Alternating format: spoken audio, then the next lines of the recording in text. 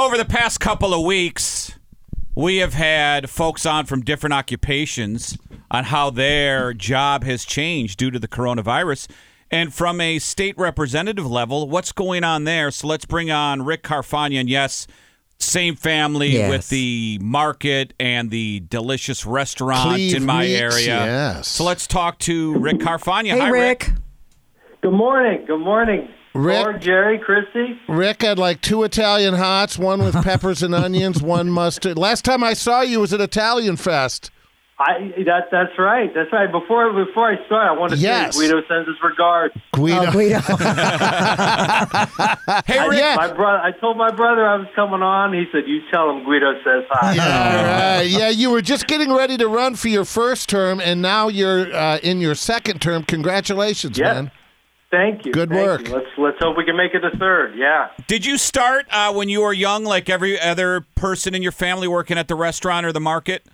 Oh yeah, I was carrying out groceries back in 5th grade. My father, he goes, look, I'm not going to give you an allowance, but what I will do is I'll take you to the store Saturday morning, and you can come back groceries and stock shelves, and I'll pay you for that. And I mean, I'll tell you what, it's one of those things that's probably one of the greatest gifts that my father ever gave me, was to teach you the value of work and the importance of work. And we were just talking about that. Yeah. You roll up your sleeves, and you don't mop at night until every customer has left the store, and you're learning not only the deadlines and discipline, but also interpersonal skills. I mean, how many people have that anymore? You wear that apron, and people come up to you and ask where things are, and learned a lot about life working in that store and doing all those dirty jobs. Yeah, you were very fortunate to have a father like Dino and your Uncle Sam that run the store. Yeah. And tell everybody your grandfather, that store that's currently on 161, that was down on Cleveland Avenue, down South Cleveland, way down.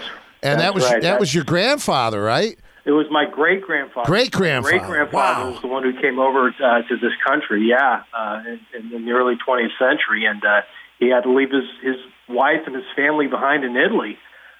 He came over here, and he had very little money in his pocket and spoke very little English, but he had a dream like so many others did that came over through Ellis Island, and he worked for 7 years over here to save up enough money to send for his family. So it's for me to be in this office now, it's a real emotional thing for my family, just because it's the American dream, right? I mean, you go from someone who immigrated to this country, and now you have a descendant that's in the legislature, and it still is a very emotional thing for my family. That's good. Because my dad said, he goes, we're laborers. I mean, we wear bloody aprons to work. We're meat cutters. We don't wear suits and ties and work in tall office towers. So it's an incredible thing. Rick Carfagna is with a state representative, 68th District. So when the governor calls a pandemic, what does that mean for you and your fellow representatives?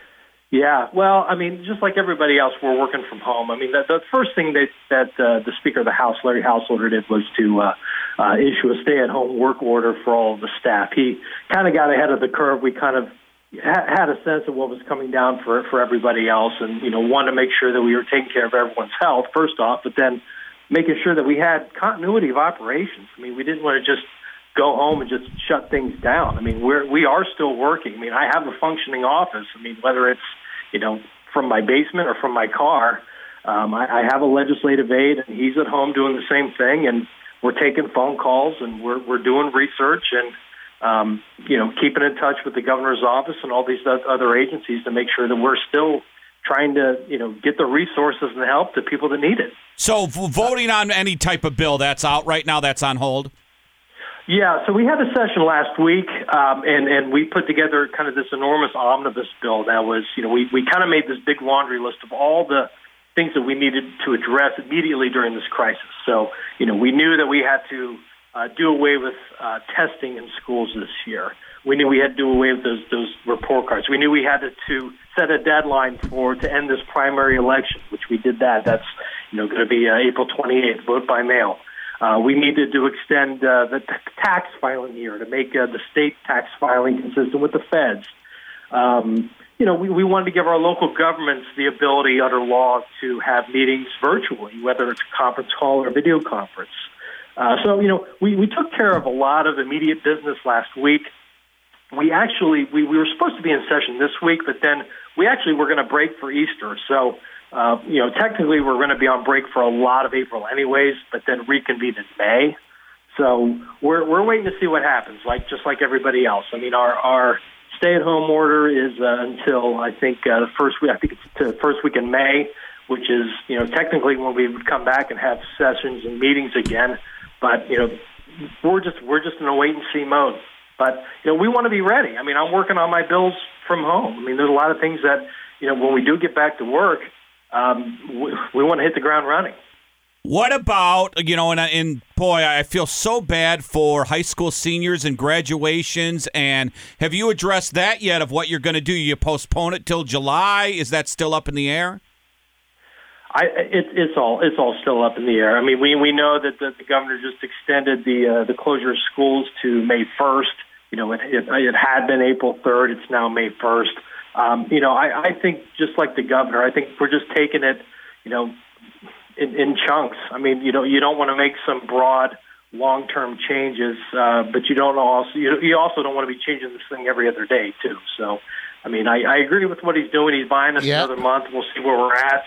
I think the same goes with the stay-at-home order because that's supposed to be up here come Monday night. But I mean, I would expect just like everybody else, it's probably going to be extended. I think he's hinted at that. That is State Representative Rick Carfagna. And Rick, we all watch the news day in and day out. That's all we do anymore. Are things as divided on the state level as they are on the national level? Do you reach across the aisle? Because you don't see that on the national from the feds. Oh, yeah, absolutely. And that's, that's one thing that I always try to stress to people is that Capitol Square, downtown Columbus, is nowhere near as divided as Washington, D.C. I mean, you see lots of members. I mean, I'm a Republican, but we have Republicans and Democrats working on bills all the time. I mean, I'm a joint sponsor on a number of Democratic bills, and I've got Democratic co-sponsors and joint sponsors on my bills. So, I think, look, we're always going to have those, ideological divides over certain issues. Mm-hmm. But, for the most part, if there's 1,000 problems in this state, and if 300 of them are just radioactive issues that nobody wants to touch, guns, abortion, all those really divisive issues, that leaves like 700 things that we can really come together and agree on and try to find a pathway forward about. Hey, Rick, someone sent us an email, and I don't even know if this is your realm, but I'm going to ask anyway because a lot of people are in this situation. What about unemployment in the state of Ohio? Are you guys working to try to move that along? Because some people have been filing they're still waiting. Yeah. But where does that stand right now? Well, yeah, I mean, anytime you're going to dump 200,000 people onto the system overnight, I mean, that's going to create a lot of strain. That's obviously the biggest driver of calls we're getting these days. Mm-hmm. You can file online, you can file over the phone, and we know that there's challenges to doing both just because of the call volume, the overload on the system. What I'm telling people, and I'm not trying to be cute about it, honestly, the online filing option is 24 hours. So, think about off-peak times when people are on the Internet. I mean, if there's a way for you to literally get up at night and file online, you might have a better chance of doing it. And I mean, that's something that I would recommend. I know that, that JFS is taking steps to, make that website work better, to add more people in their call center, to deal with that volume. But we're working on that. The other thing that's going to be coming down, there's a lot of people out of work that are 1099 employees. They're self-employed, sole proprietorships, that sort of thing. Maybe you're a cosmetologist or a musician, or any number of other things where you're your own boss, so you can't file for unemployment. But one of the things that is coming down, I know Lieutenant Governor Husted his crew is working on creating a system.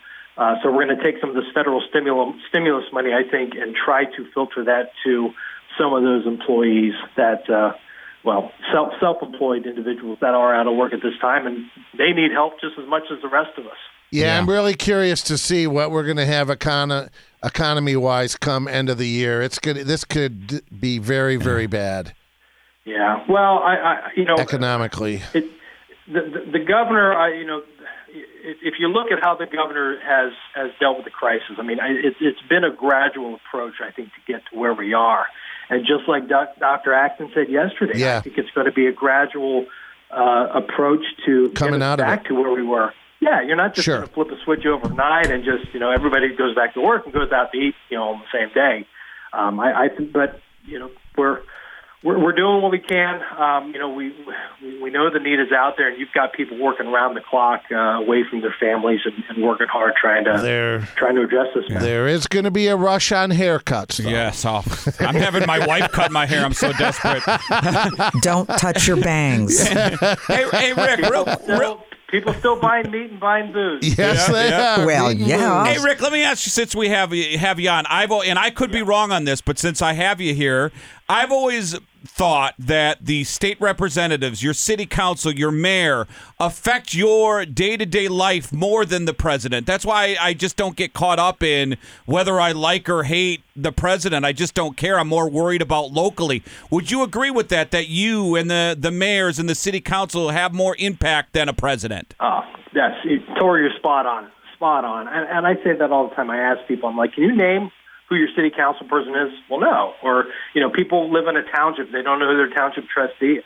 And I tell them, think about it. I mean, your local officials are the ones who are the ones fixing your potholes, making sure that the snow is cleared on the street, taking care of the trash service, parks, public safety, response times for ambulances, zoning decisions. And I tell people, any of those things, any of those services go sideways, you're going to have a pretty bad day.